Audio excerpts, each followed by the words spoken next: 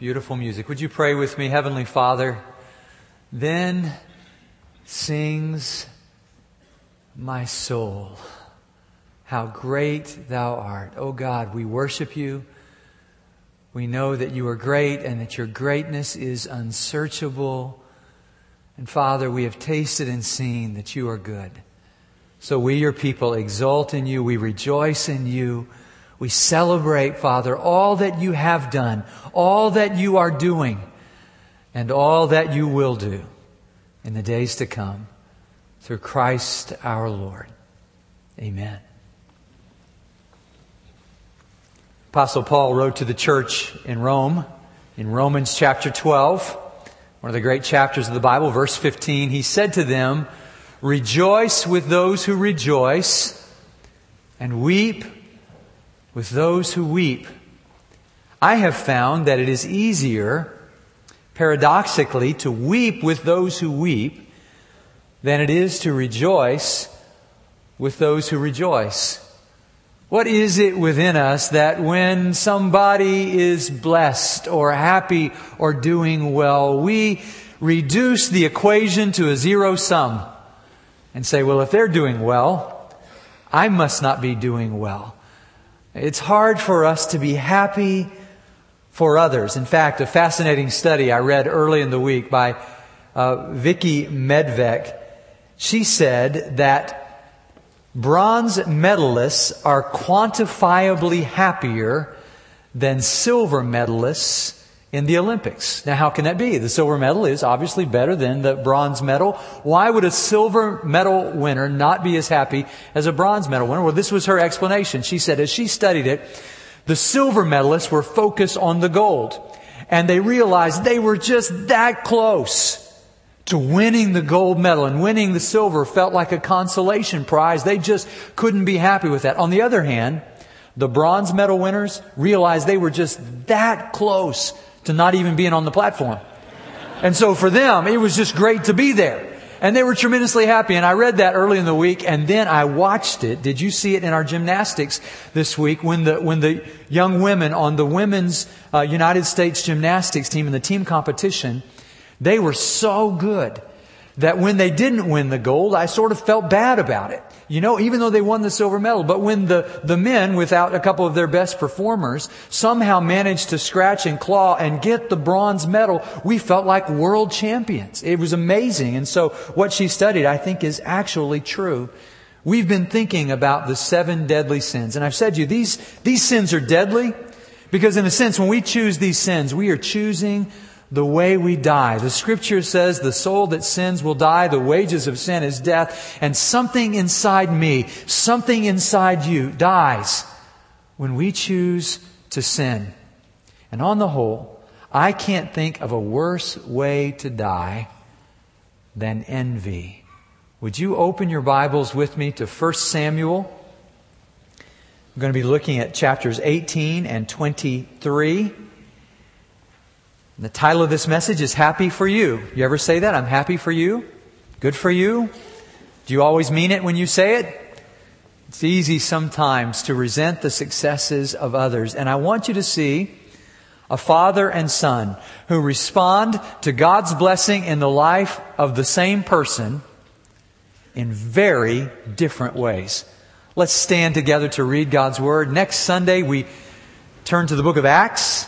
Chapter 9, we'll be looking at the story of the Apostle Paul, and we'll talk about who we are going to be as Christ transforms us, as we connect our lives with each other, as we find ourselves on mission.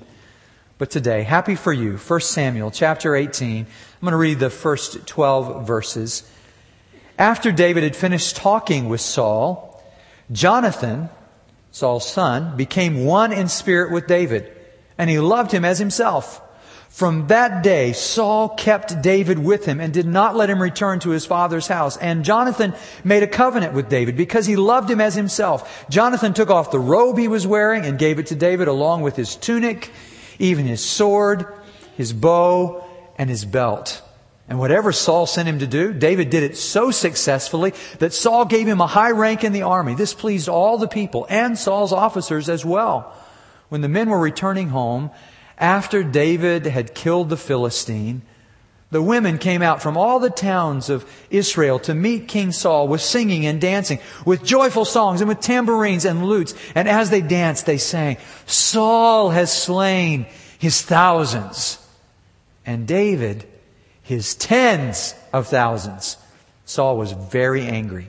This refrain galled him. They've credited David with tens of thousands, he thought, but me with only thousands. What more can he get but the kingdom? And from that time on, Saul kept a jealous eye on David. The next day, an evil spirit from God came forcefully upon Saul. He was prophesying in his house while David was playing the harp, as he usually did. Saul had a spear in his hand. He hurled it, saying to himself, "I'll pin David to the wall." But David eluded him twice. Saul was afraid of David, because the Lord was with David, but had left Saul. Saul begins to pursue David, and in chapter 23, when David is running for his life out in the wilderness, verse 15, 1 Samuel 23:15, while David was at Horesh in the desert of Ziph, he learned that Saul had come out to take his life. And Saul's son Jonathan went to David at Horesh and helped him find strength in God. "Don't be afraid," he said. "My father Saul will not lay a hand on you. You will be king over Israel. I'll be second to you. Even my father Saul knows this." The two of them made a covenant before the Lord.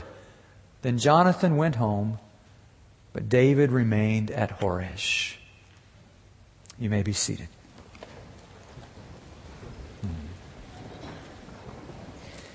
Envy sometimes strikes when we least expect it. This is a great moment in the life of Israel. If you remember the chapter before, David has done what nobody else could do. He has defeated Goliath. Saul, who was head and shoulders taller than all the people of Israel, would have been the natural choice to go out and face the Philistine champion, Goliath of Gath. But Saul was afraid to do that. His son Jonathan, who was second in command, also did not take up that challenge. And so God brought this young man, David, the youngest son of Jesse, who'd already been anointed to be the future king of Israel. Not everybody knew that, but David knew it. And when he saw Goliath challenging the people of Israel, he said, "Who is this Philistine who defies not just God's people, but God?" And he goes out in the name of the Lord and defeats Goliath. You remember that part of the story. And all of Israel is happy. That's why the maidens were singing when Saul and David returned from the battle. But the story had already gotten out, and Saul wanted to keep David close and had already given him a position of authority. And over a period of time, we see Saul sending David out on various ventures, military adventures, and always David is successful because God's hand is on David's life. And everybody who sees it knows it. But the better David did, the worse Saul felt about it. Not so Jonathan. The better David did, the more victories he won, the more Jonathan felt like this is great for the people of God. In fact, if David wins, the people of God win, and I win. And so Jonathan befriends David. You see it in chapter 18. He says, "Look, here's my cloak, here's my tunic, here's my bow, here's my belt, Here's my armor, everything. You can have everything of mine." It's as if he's saying, "You can take my place. I'm the heir apparent to the throne, but I'd like to see you become king." Now, who acts that way? Now, 1,000 years later, Jesus would say, greater love has no man than this, that he lays down his life for his friend. John chapter 15, verse 13. But this is 1,000 years before that. And Jonathan already exemplifies that Christ-like spirit of love that rejoices in the victories of another person. He doesn't envy David as his father does. Instead, he extends friendship to him and encourages him.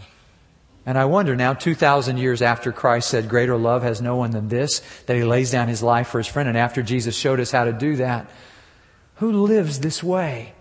Why is it that when others are happy, we can't seem to be happy for them? And why is it that when others are having trouble, something inside us seems to say, "I'm glad that's not me"? Why are we the way we are? My only answer to that is the sanctifying work of the Spirit of God is not complete in our lives. If you and I are still competing with other people, especially if we're competing with unbelievers for the positions of prosperity and wealth and position in this world, it's going to be really, really, really hard for us to tell them about the difference that Christ can make in their lives if our main interest in life is beating them at something.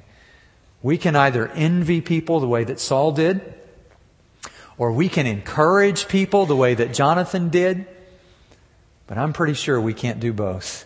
And if we envy people, we won't encourage them. And listen, if we encourage them, we won't envy them. Can I show you in the Word of God how God wants us to live? First, look at this sin of envy. And can I just say to you that when we envy other people, we think it diminishes them. It certainly diminishes our relationship with them. It diminishes us. And if we're not careful, it will diminish our relationship with God. Because envy is rooted in an ingratitude that says, whatever God does for them, He should have done for me. Whatever God has done for me is not enough. That's where envy comes from. Because we know that God is the giver of every good and perfect gift. So if somebody has something good, it's not just that they went out and got it. It's that God gave them the opportunity. And we understand the sovereignty of God in that light. And we know that God is the one who gives gifts. So if we want something somebody else has, our issue is really not with them. Our issue is with God. And we somehow are blinded so that we can't see the good things that God has done for us. So Saul, they win the battle. He's the king. Things are going well. But in the back of his mind, he's always looking for somebody who is a usurper to his throne. Now, he probably doesn't know, as we understand it, the whole story that David will eventually become king. But when he sees what David is doing, he recognizes God must be doing this in his life. And so he recognizes in his own life that he has chosen not to walk with God, and he doesn't have God's blessing on his life. And he can't even see the good things that God has done for him. Do you ever find yourself in that position? Peggy Noonan has written a book called John Paul the Great. And in that book, she tells about interviewing in Midtown Manhattan, in one of the high rises in the halls and offices of power, financial power in our country. She interviewed a CEO of a Fortune 100 company, one of the great companies in our country, and she was interviewing this man, and he reached over and picked up some folders off his desk, and he was turning to the back, and she said, "What are you doing?" He said, "Oh, I'm looking to see, these are the annual reports of all of our competitors." She said, "What are you doing?" He said, "I'm looking to see what the perks and benefits of the CEOs of those companies were. This one got an executive jet. This one got access to a helicopter and a helicopter pad on the building. This one got a 7-figure bonus." He said, "We all do this. We all want to know what the other people got, not only in Midtown Manhattan, but I'm guessing in Houston also, in schools, in neighborhoods, in offices. We get caught up in the competition, keeping up with the Joneses, keeping up with the gerbils, as somebody said, because we got to run really fast to keep up with what everybody else is doing. And along the way, we may miss." This is what Peggy Noonan said. She said, "I wondered, as I looked at this man, if he understood that he led the company that created the jobs, that created the financial possibilities, that empowered families so that we could have civilization." She said he was in the civilization creation business, but all he could think about was what kind of jet the other person got as a perk. It's interesting, isn't it? Can we be happy that other people are happy? I contrast that with companies right now in our city, in our country, that are purposely choosing to take what God has done for them and to share with the last, the lost, and the least in our culture, who care about giving things away. It doesn't have to be that way. When Christ-led leaders choose to rejoice in the blessings that God has given, they realize God has given us this for a reason, to make a difference in our world.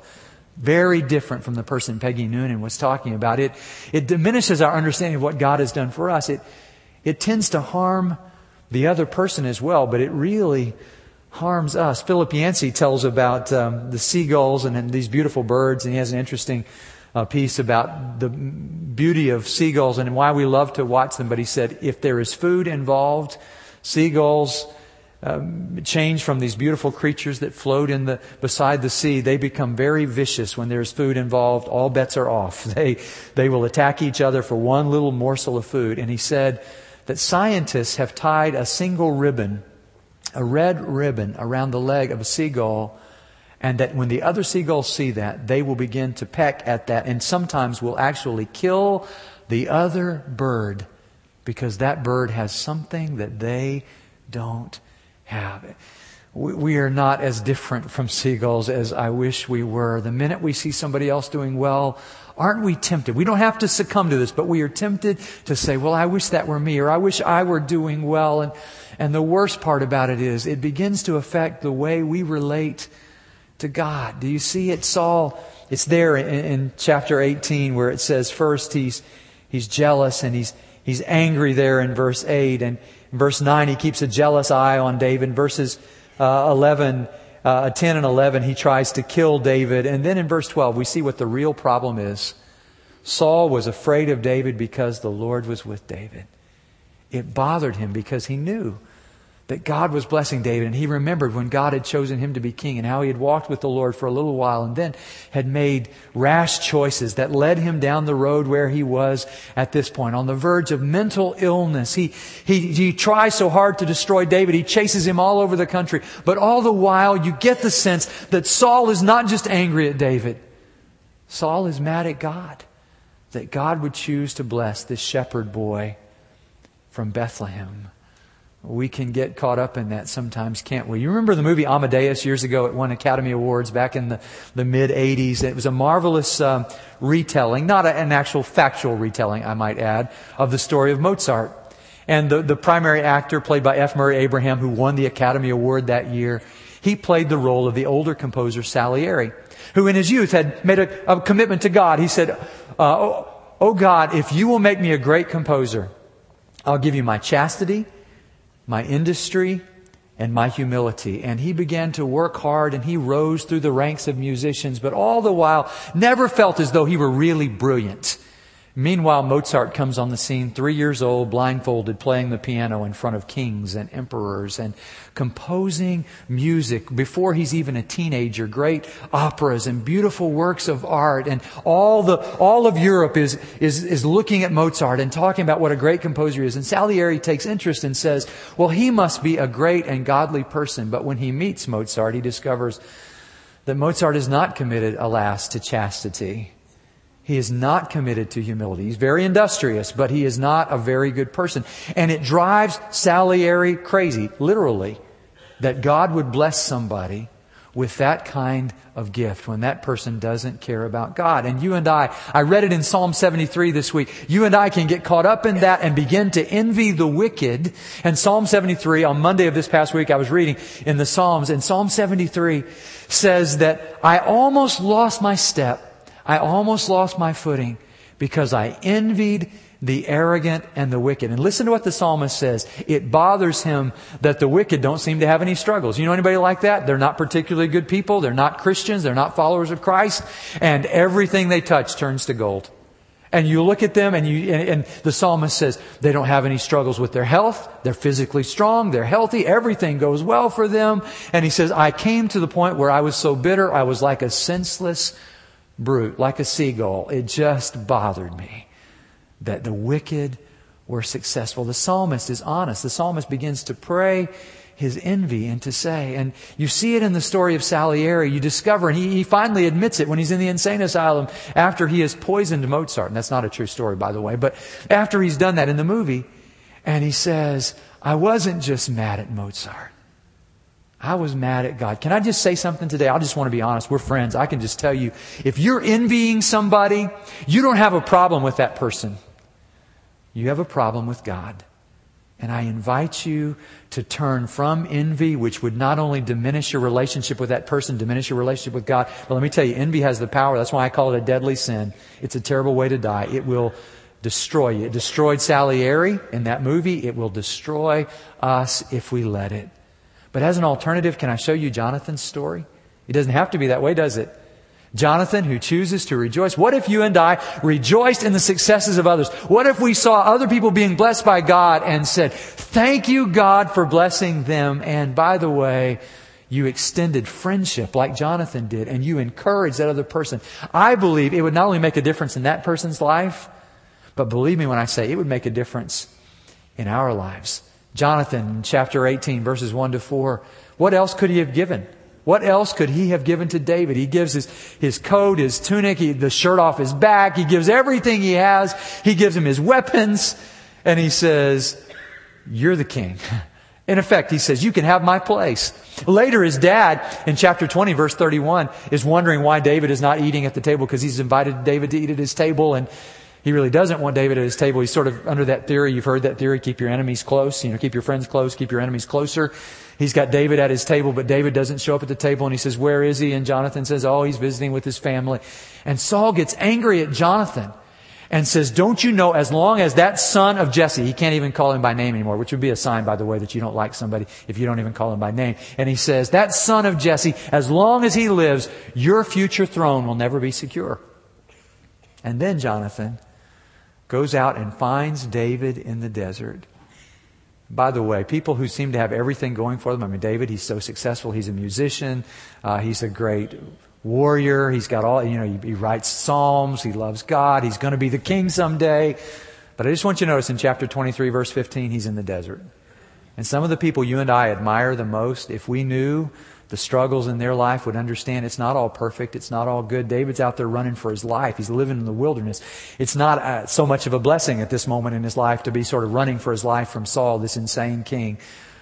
But out there, I want you to hear what the Hebrew says. It says, Jonathan strengthened David's hand in God. Now the word hand is very important here. He will not deliver you into Saul's hands. Saul will not lay a hand on you. Saul will never get the upper hand on you. Why? Because God's hand is with you, and He strengthens David's hand in God. This is what we can do. When we see somebody blessed by God, we can bless God and we can bless them. We can extend friendship to them. We can encourage them. I read this week a number, preachers are sort of the worst at this, sort of competition, always competing with somebody else. And some of the great preachers, I just read their confessions this week. Andrew Bonar said, the amazing thing to me after 20 years of ministry is not how much God blesses other people more than me, but that He uses me at all.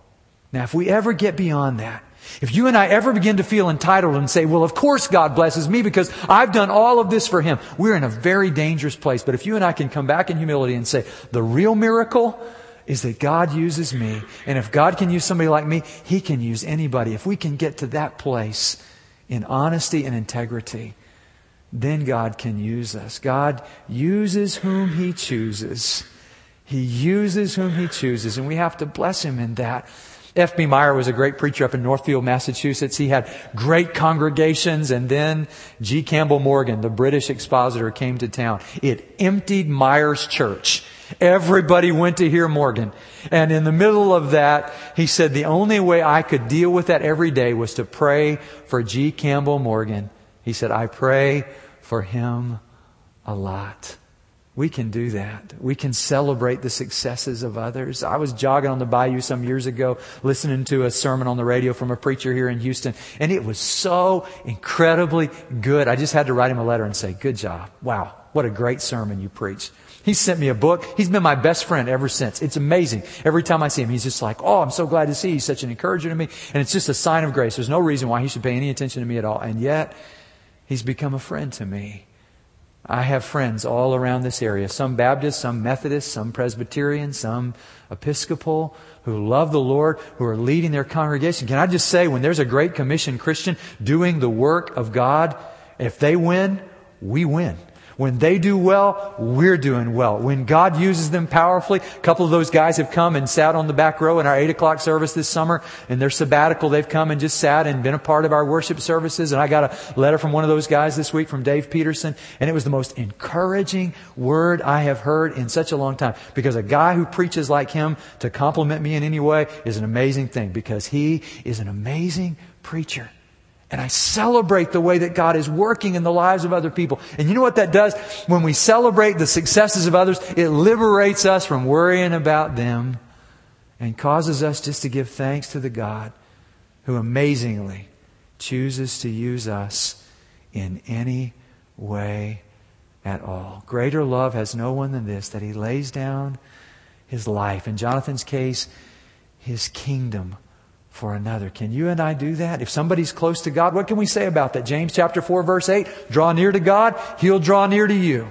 You want to be close to God? God wants to be close to you. Love Him with all your heart, soul, mind, and strength, and watch what He does in your life. And here is the thing. When you and I begin to encourage other people, the blessing is all ours. We are the ones who are ultimately encouraged by the way that God works in the lives of other people. When they win, we win.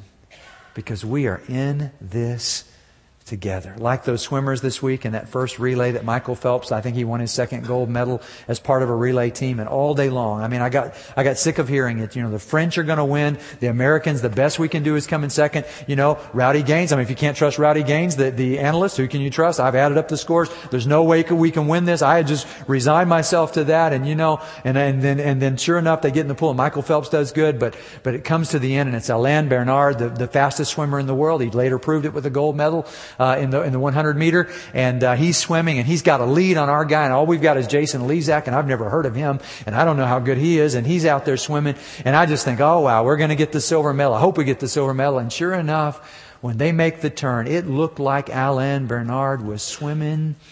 It looked like he was swimming in molasses, didn't it? And here was our guy just getting closer and closer. Before I knew it, I was standing up, and then my kids were standing up. Melanie was standing up. We're all shouting at the TV. And you know, the other swimmers who were on his team, Michael Phelps is there, and they're cheering him on. And I mean, somehow he gets wings.